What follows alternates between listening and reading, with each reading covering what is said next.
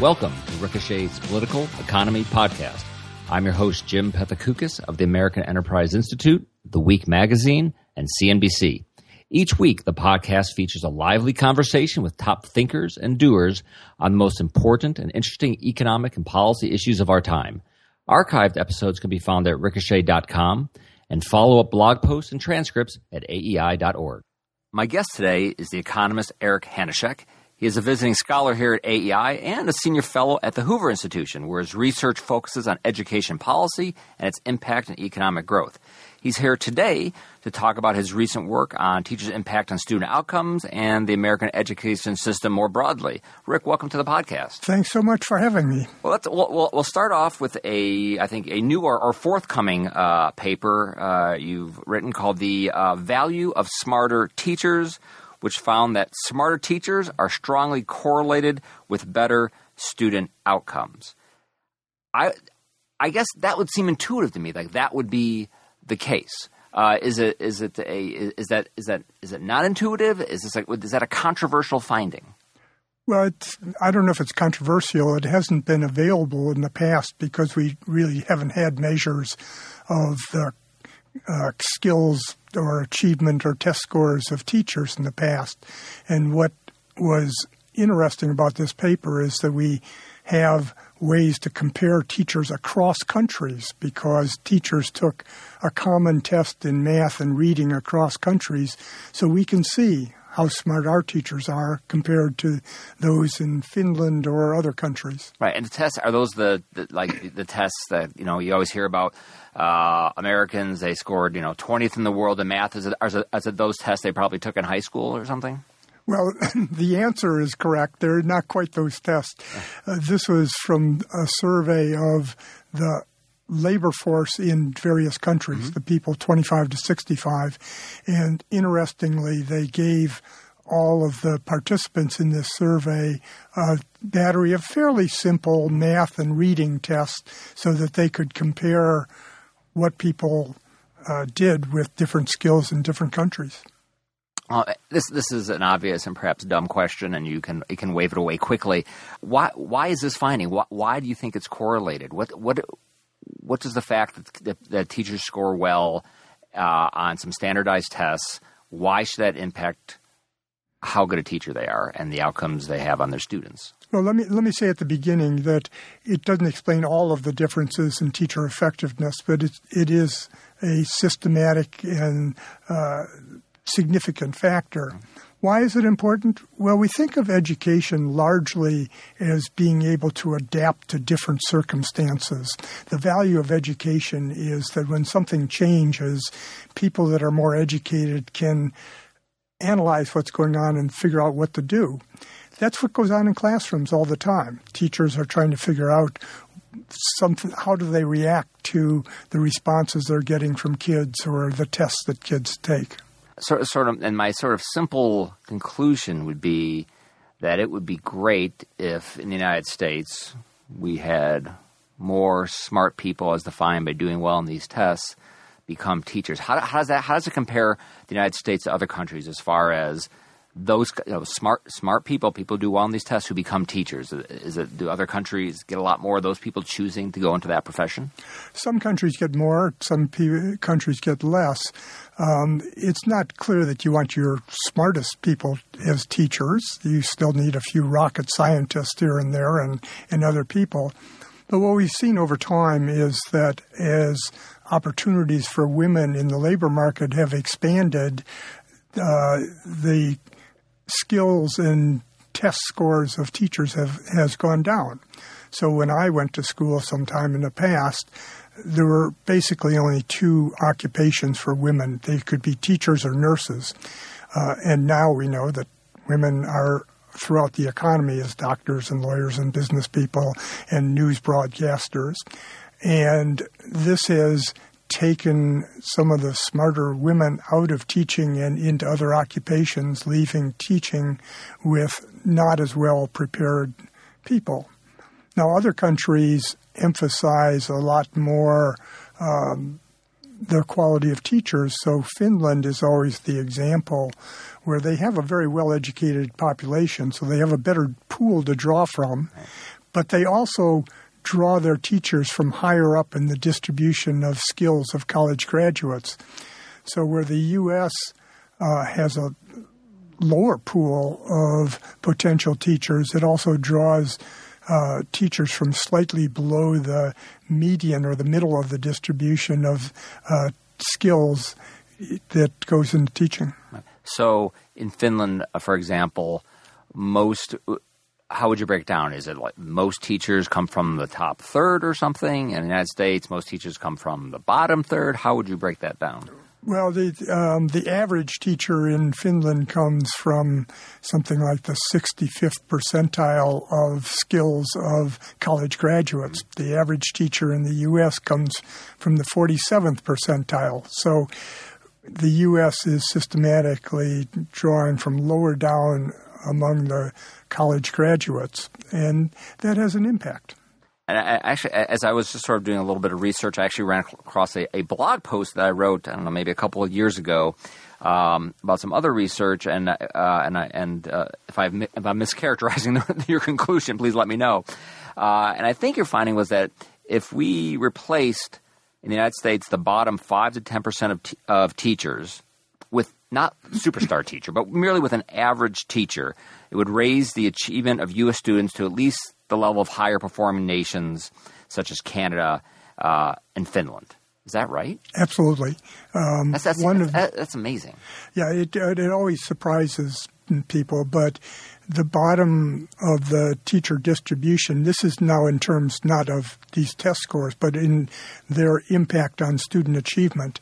The bottom of the distribution is really hurting us, and we have no policies that are designed to systematically weed out the people that aren't appropriate for the job, and that leaves us at a disadvantage.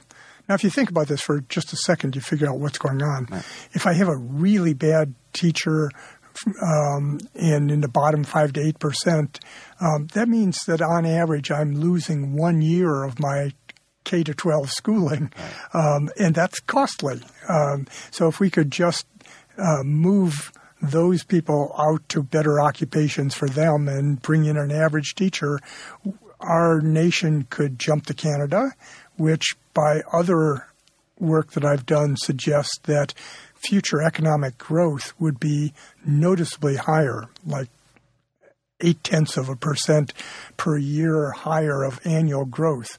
Now, most people think 0.8 is a small number. Well, 0.8 in terms of growth rates is a huge number because we've averaged 1.5% per year growth over the last 25 years. Enough listeners, I think, if you're a regular listener to this podcast, you know we talk so much about like productivity and economic growth and ways to squeeze more productivity out of the economy. That actually sounds, to many of the listeners, they'll say, well, that sounds like a fairly big number. Superficially, it seems simple. Well, gee, just replace those. I mean, can't we recruit a bunch of average people to become teachers? I mean, why can we not fix that problem? Is it because how the school system is currently set up, where teachers get tenure, have unions, you can't fire people, and it's just not set up with that goal in mind? Absolutely, that's a big part of the problem. It's partly teachers' unions, but not entirely teachers' unions. It's that the system is designed to have tenure, not to make very active personnel decisions, and in fact not to have very good evaluations until fairly recently. And so right now there's a big battle going on about how to evaluate teachers because that's the last barricade before we start actually using evaluations for some purpose. Right. And you think, yes, we can find in a school system, we can find who the good teachers are, who the bad. I mean, it's easy to find, just the superstar teacher, and also the person who obviously is phoning it in.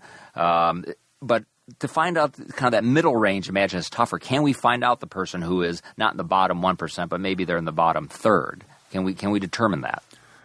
Well, I think we have a lot of confusion in the middle, but the message that I was hoping to give you in your prior blog is that we ought to just concentrate on the extremes of the distribution. Right. We want to keep the best teachers for a little bit longer, and so we want to give them incentives to stay in teaching, and we want to eliminate the bottom teachers and move them out to something that's better for them.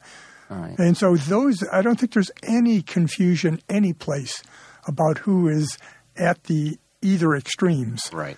You can walk into a school for a very short period of time, and you could probably walk down the hall and identify the really good and the really bad. Probably just peek in through the window on the door and look at the classroom, and probably exactly that's probably a pretty good first cut. So it's not a case necessarily that we need to start having some sort of massive recruiting drive, do we? Because that seems hard. In that same blog post, man, that was some blog post. In that same blog post, there was a study looking. They did a poll of high-achieving undergraduate students, and they were just very negative about the profession. They think it's not prestigious. They think education is an easy major, and therefore, obviously, they don't think it attracts very good students. They wouldn't want to be a part of it. Only 35% describe teachers as, quote, smart. And education is seen as a profession that only average people chose. So there's a lot of, sort of bias against teaching. So it seems that seems like a hard opinion to change. Do we need to change it, or can we, or as you said, can we just kind of use the system we have people stick around longer and that sort of thing? Well, I think we could do well with a few substantive changes. It's not clear from everything we know that the average education school improves the teaching ability or effectiveness of anybody compared to just going to some undergraduate school. But what we have trouble doing is predicting who is going to do well before they get into the classroom. Right. We have to adjust the system, in my opinion, to pay attention to whether somebody's doing a good job or not. And that's something that we ought to be able to do, because the economic value to individual students and to the economy is so enormous. I mean, we know a lot about how different teachers are in terms of how much they add to the achievement of their students. Right. So if we take a teacher at the 75th percentile of their teacher distribution, so a pretty good teacher, and look at the achievement we can expect from her class. Think of a class of 30 students, and then look at what happens to these students when they go into the labor market. We know in the labor market that people who know more earn more on average. Mm-hmm. So if we just take the historical pattern of earnings as how they relate to the achievement of students, and then add up over the lifetime of the students what this 75th percentile teacher did, what do you think the answer is? Well, on an annual basis, if we compare this 75th percentile teacher to just an average teacher, she creates $400,000 in future income. That's in present value. We're weighting the current, adding up over her class. So that says that there's a real value to trying to attract and retain those really good teachers. Right. So, but we have to stop. I have to give you the other end, of course. Yeah. There's the bottom of the distribution, right. And take a 10th percentile teacher.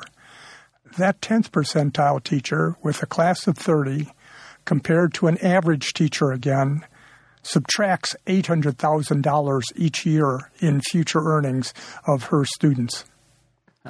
Those are really fairly stunning numbers. I know when I do talk to some people about education, and they'll say, listen, poor performing students at poor performing schools, they come from bad family backgrounds, dysfunctional families. There's not much good you can do for those kids. But if you took the teaching staff from one of these, Tony Magnet schools, I forget what's we're in DC. What's the one in Falls Church? I don't know if it's James Madison or something. Yeah, Thomas Jefferson. Thank you, Matt. Matt, the producer. If you took that teaching staff and you took that and you just moved them. Went down, 95, went to the city, and put that staff in a poor-performing D.C. high school, would there be a big difference in how those kids did? Probably not a huge difference, because one of the things that surprises everybody is that there's much more variation in teacher quality within any school as compared to between schools. Okay. And so the schools that you're identifying as disasters have kids that are coming unprepared for class and their families might not be helping them and so forth. But mixed in there are some really good teachers that are helping those kids along, but they're lost. In terms of what you see, because they don't bring them up to grade level, but they do bring them up from where they would be. And what we see is that in all schools, it's a matter of paying attention to who's doing a good job and who isn't. Right. And whether it's recruiting people have the capability to become very good teachers, or keeping the good teachers longer, is it a money issue? You got to pay those folks more. What are the key things, or is it giving them, I don't know, more flexibility to teach the way they want to teach? I think it's a combination of things, and different things work with different people. But it's setting up a system of incentives that work. I've been looking at schools in Dallas, Texas recently. Dallas radically changed the way they evaluate and pay teachers. And they now are much more attuned to the learning outcomes and evaluating teachers on learning outcomes. One of the things they did is look at their worst performing schools. They have a special category of the very bottom schools that for a long time have been dysfunctional. They went in and they replaced the principals in these schools and gave some bonuses to good principals to go to these bottom schools. They also looked at teachers and how effectiveness they had been in the past. They had this evaluation of their performance and paid the really top teachers $10,000 a year more to go to these bad schools. And then the next round of rank of teachers in terms of effectiveness, they gave bonuses of $6,000. And then other people just got their normal pay. So what they did was to adjust pay in these schools to the effectiveness of teachers. They got a very different group of teachers who are interested in teaching there, and all of a sudden you saw that these bottom schools were surpassing the performance of the next to bottom schools and on their way toward more average schools in the district. So it's a matter of adjusting the way the personnel system works to pay attention to what you care about, and that is our students learning. Excellent. Rick, before we get into kind of another set of questions, I just want to ask just a couple more about this. It seems to me that any idea that you have – actually, I'm going to go to another question first. There's other things people suggest to help kids learn better. You have the teachers need to be trained better. We need to have smaller class sizes. Maybe we need to have more laptops or better laptops or something in the classroom. What do we know about some of these other ways to boost education scores and achievement? We know that on average, none of them are silver bullets, that none of them work consistently. They might work in some instances, but not in others.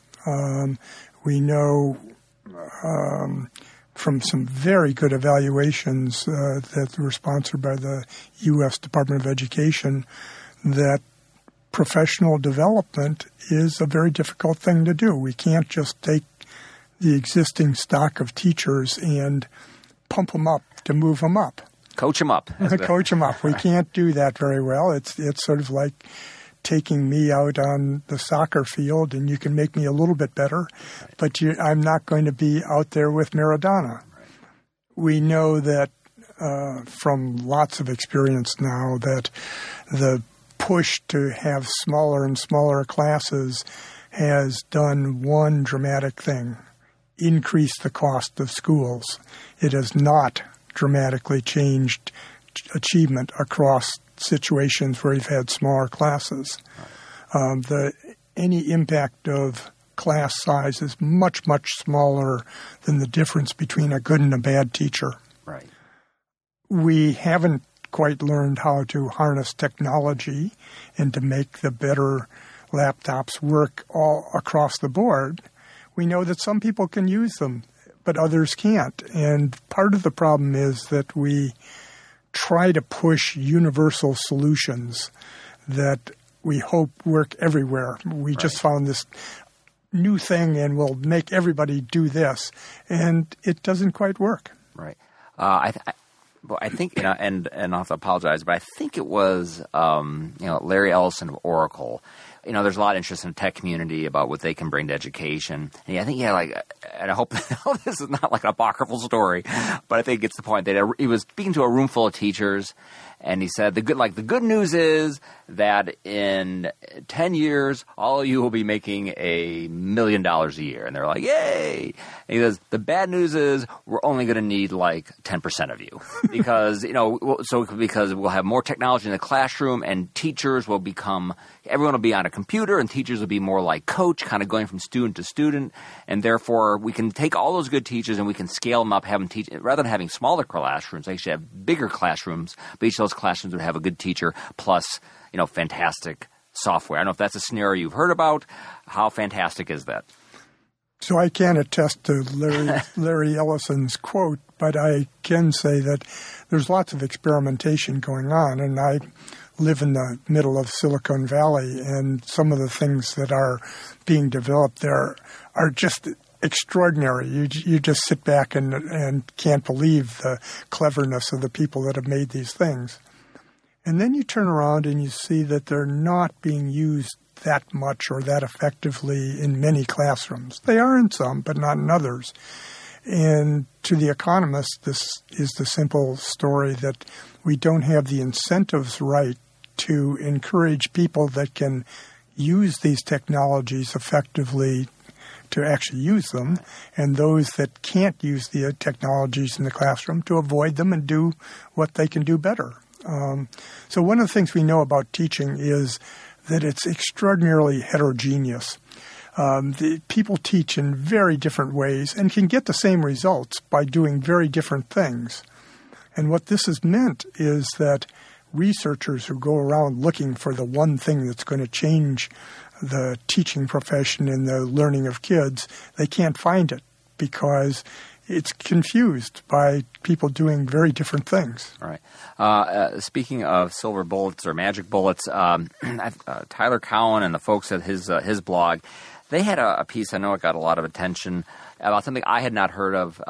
It's a teaching method called direct instruction, which I guess is that you take, math and English, and then you break them down into these sort of discrete tasks, and you teach them in modular, and it's very logical. There's not a lot of, I think, flexibility among teachers, because you're talking about teachers of different styles.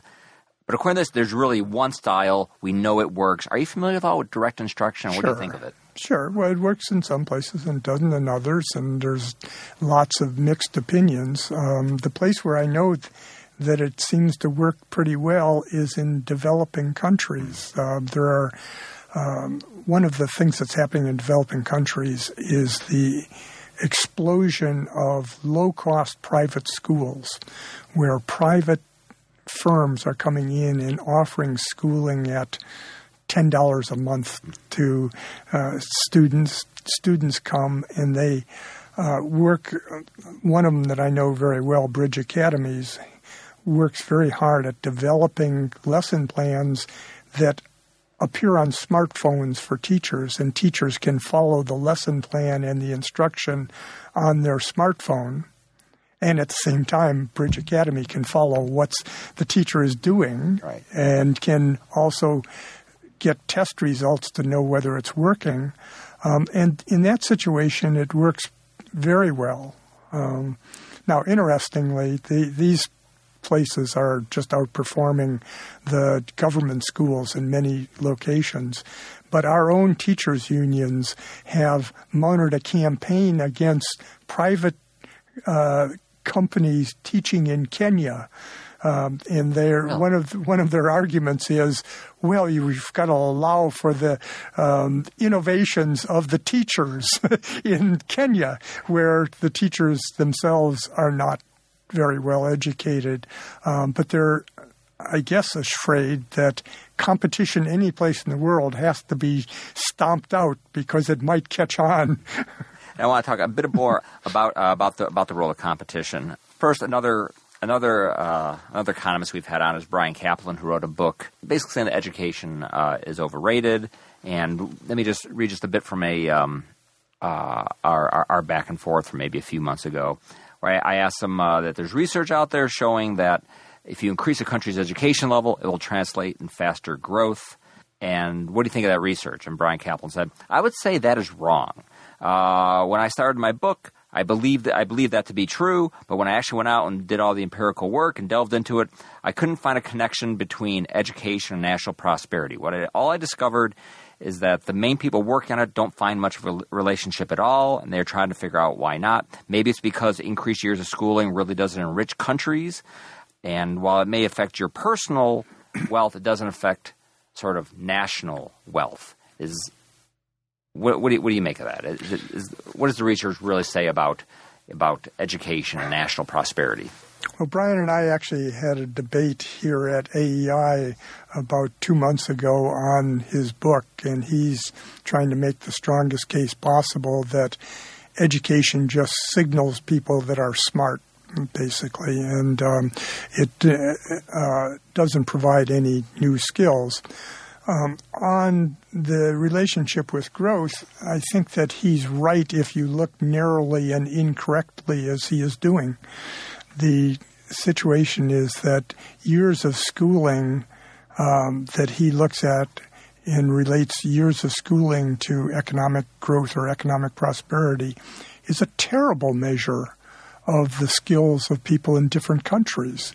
It implies that a year of schooling in Peru gives the same learning as a year of schooling in Japan. And nobody would believe that when phrased in that way.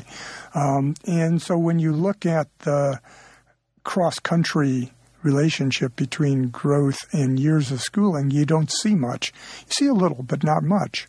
But if you actually measure what people know in different countries, which we can now do, we have tests of math and science and reading ability across countries. 75 or so countries participate in these tests at this time. And you can rank what people know in different countries. And it turns out that what people know is very, very closely related to growth rate differences. And you can explain almost all of the difference in growth rate historically across countries. These are long-term growth rates from the last half century. You can explain almost all of the variations across countries by what people know. That's why these tests that we're talking about and so forth are so important. Some people say, these tests don't matter. Let's forget about them, and we shouldn't have No Child Left Behind paying attention to whether kids are learning or not. And that's bad advice. Is there a paradox? Because, and for decades we've been hearing that we don't educate kids particularly well in this country. We score, it seems, not particularly outstandingly on these standardized tests compared to some classroom in Singapore or Shanghai. But yet, the United States is the most successful economy. We're on the technological frontier.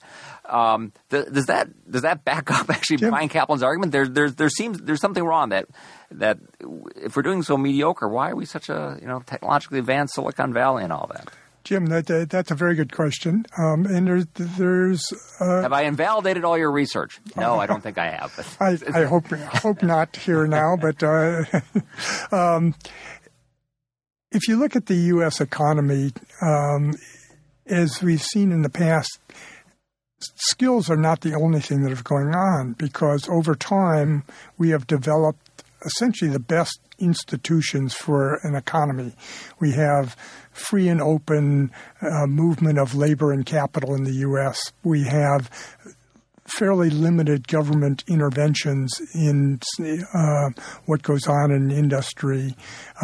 We have secure property rights and well-established rule of law. That doesn't exist or hasn't existed in other countries, and so that gives you great advantage. Right. We have had historically more education than all other countries in the world, or almost all other countries in the world. We have had the best colleges and universities in the world, and we've been able to import smart people, skilled people from abroad through our immigration. There's a stunning statistic that I almost always have to give these days since hearing it. If you look at all of the PhDs in the U.S. in STEM fields, science, technology, engineering, and math fields, 56% were foreign-born. So we're able to attract very smart people from abroad, keep them here, and have them work. Now, each of those things I mentioned in the past, our advantages there are slipping relative to other countries. Other countries have figured out that they shouldn't interfere quite so much in their economy. Think of China and India, which has gotten huge growth out of the fact that they started with a horrid economic system and have tinkered with it enough to improve it. We no longer produce the most education. If you look at in terms of high school graduation, we're 17th in the world in terms of the portion of our people completing high schools. Colleges and universities are still pretty good, although not uniformly. If you get past the elite research universities, they're not uniformly better than elsewhere in the world. And then there's recent problems with thinking about immigration, that you've probably had a podcast on this in the past, that there's questions about trying to slow down the immigration into our country of smart people. Can we learn things from other countries that score well on these tests? Yeah, seems like every couple there'll be a new sort of superstar country. It'll be Finland or Singapore, and we'll say, well, what are they doing? As you look at it, are there things we could be doing differently, or is it each of these countries is different and you can't necessarily compare the two? Are there things that other countries are doing well that we can import easily into this country, other than their smart people importing them? So there's some big overall pictures that you get looking across countries. Finland is my favorite example because people discovered that they were near the top of the league tables for these international math and science. And I'm sure there are education experts, booking flights at that airport jammed. I think I'm the last education expert not to have visited Finland.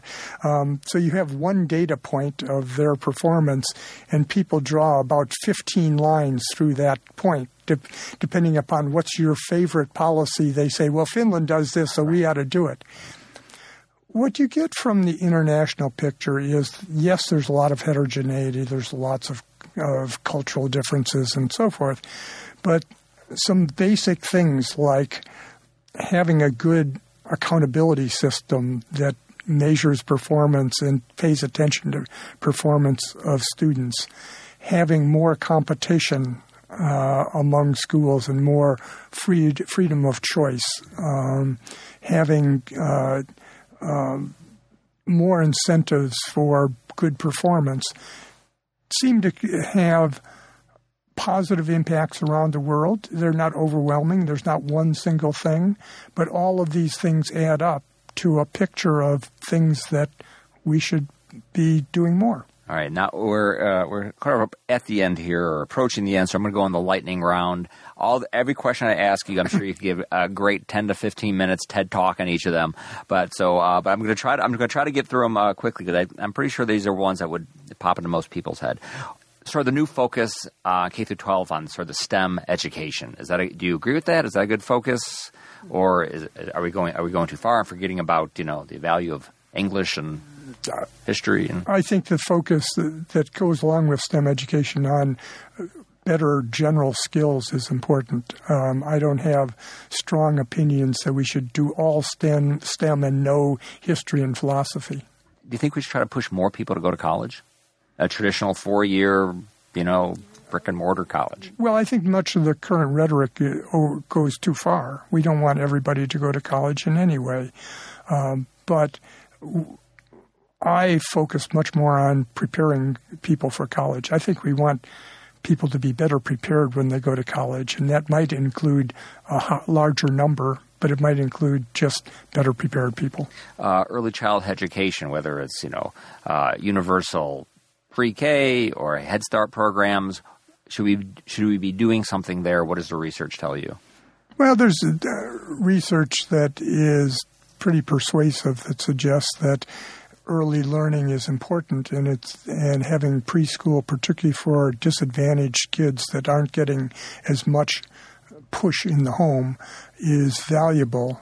What we haven't figured out is how to organize this, fund it and organize it. Is it universal or is it means tested, et cetera? And we haven't figured out what are the elements of a good preschool program. So you can say, let's have preschool. Well, the evaluations, for example, of our Head Start program, which is our federal preschool program, have suggested that you don't get much out of it, or at least any lasting impacts. So we have to pay attention to quality at the preschool level as much as at the K-12 level. So the typical center-right ideas of education, again, more school choice, competition, expanded vouchers. What can we expect out of those ideas as far as transforming the educational system? Well, the best evidence comes from charter schools, which are public schools but provide choices to parents. They appear to be doing, on average, a superior job in many large urban areas where the families don't have as much choice as you and I have of just moving our house to get a different school. It's not the case that all choice schools are better than all public schools. In fact, there's a big distribution. And with charter schools, as with traditional public schools, we ought to pay attention to closing down schools that are not helping kids. And the market itself does not appear to be sufficient to just lower demand and get rid of bad performing schools. I mean, how different does our education system?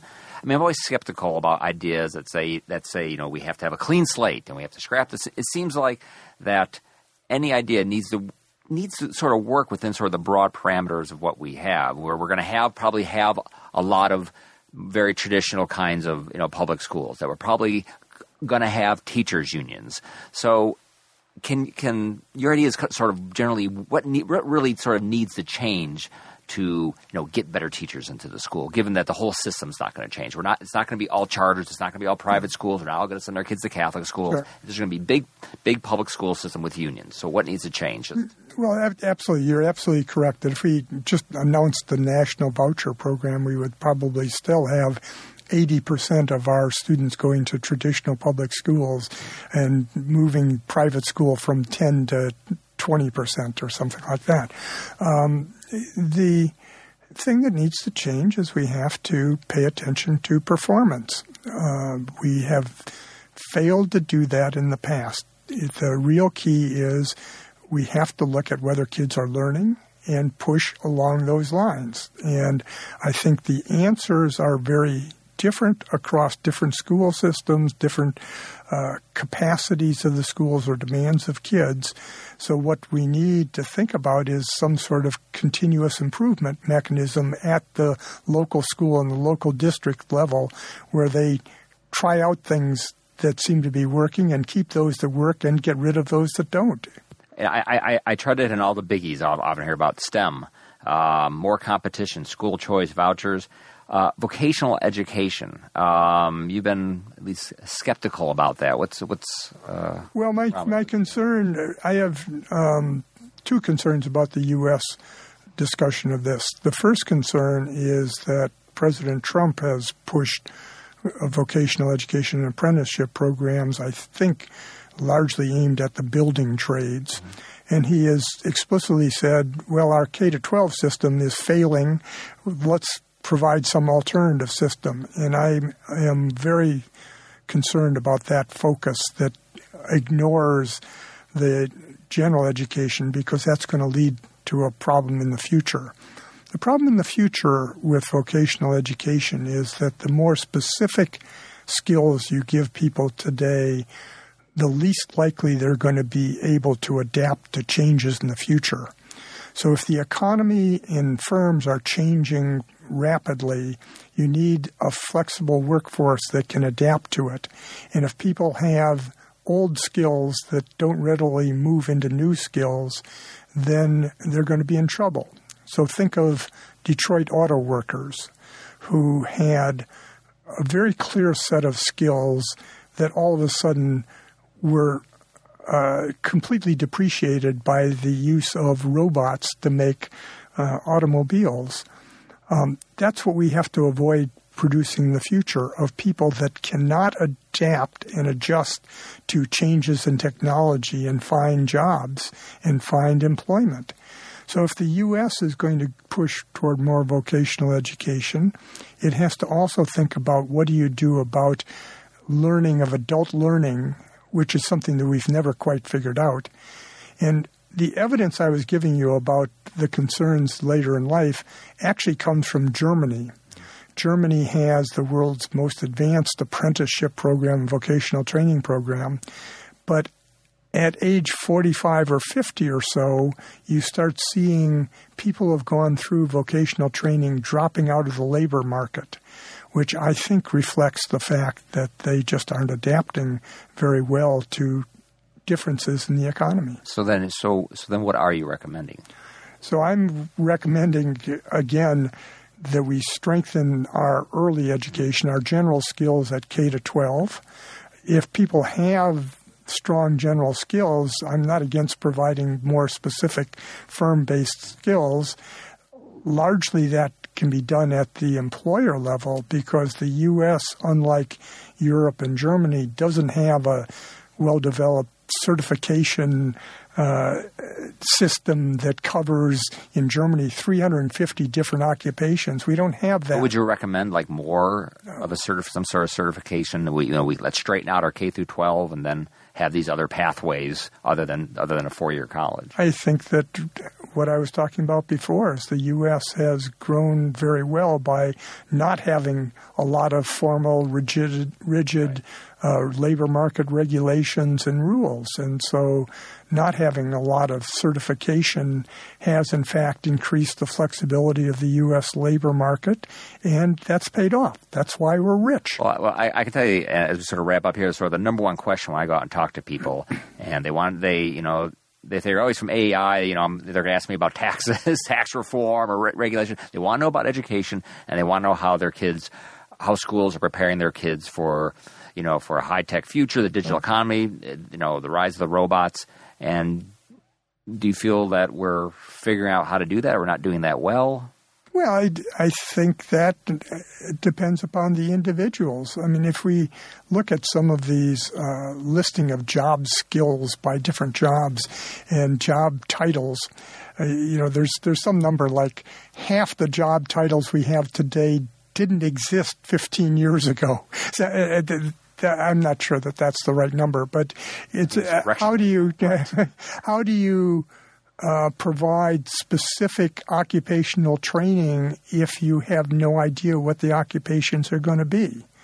Well, the way you do that is providing very strong, broad, analytical, cognitive skills for people, and probably some non-cognitive skills of how people interact and perseverance and all that.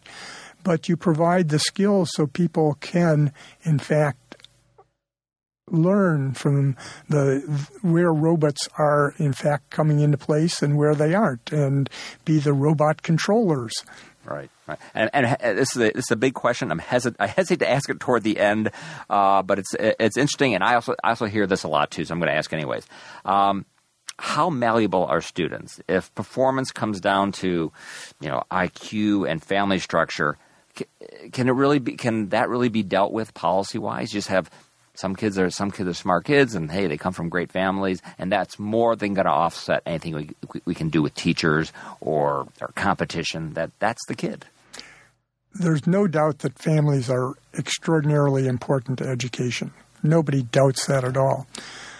What we do know now is that good teachers can overcome deficits that come to students from family backgrounds. One quick example to give you an idea of this. I sometime in the past did a study in Gary, Indiana, in old falling apart Rust Belt city that was a study of all low-income black students in the Gary public schools.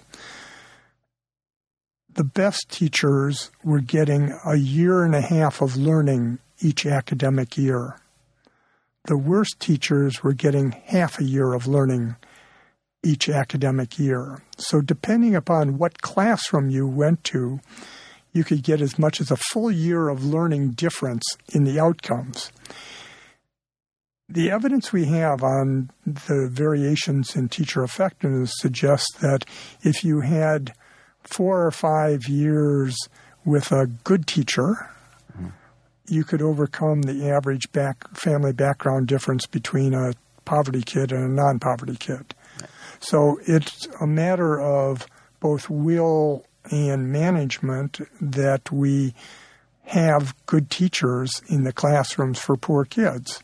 And that's not that we want to take them away from kids that are doing better. This is a statement that in the long run, the only way that our schools are going to change is by one way or another getting better teachers in the classroom. And finally, because I know there are listeners who want me to ask this, should we abolish the Department of Education?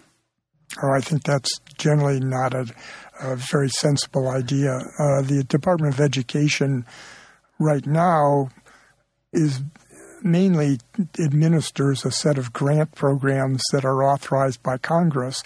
So we could move the grant programs to some other department and still have the same people there. And I don't quite see that reclaiming the building on Maryland Avenue buys us much because they're right now largely just administering some large programs. And do you think those programs are effective? In part, they are. The big programs at the K-12 level for the department involve special education and supporting that in the states, and that's a valuable thing to do, although, again, we have to look more at the outcomes of that, as with all public schools, on an ongoing basis. And they provide extra funds for disadvantaged students to try to deal with the problem you just mentioned. You know, some families don't prepare their kids as well as others, and so it's providing extra resources. Again, in all of these areas, the key is that we have to get all of our energy and focus on whether kids are learning or not. And so that holds for federal programs, which are only 10% of all K-12 spending, and it holds for state and local programs. Right. My guest today has been Rick Hanushek. Rick, thanks for coming on the podcast, and I hope you come back. Love to have you back. Love to come back. Thanks, Jim. Ricochet. Join the conversation.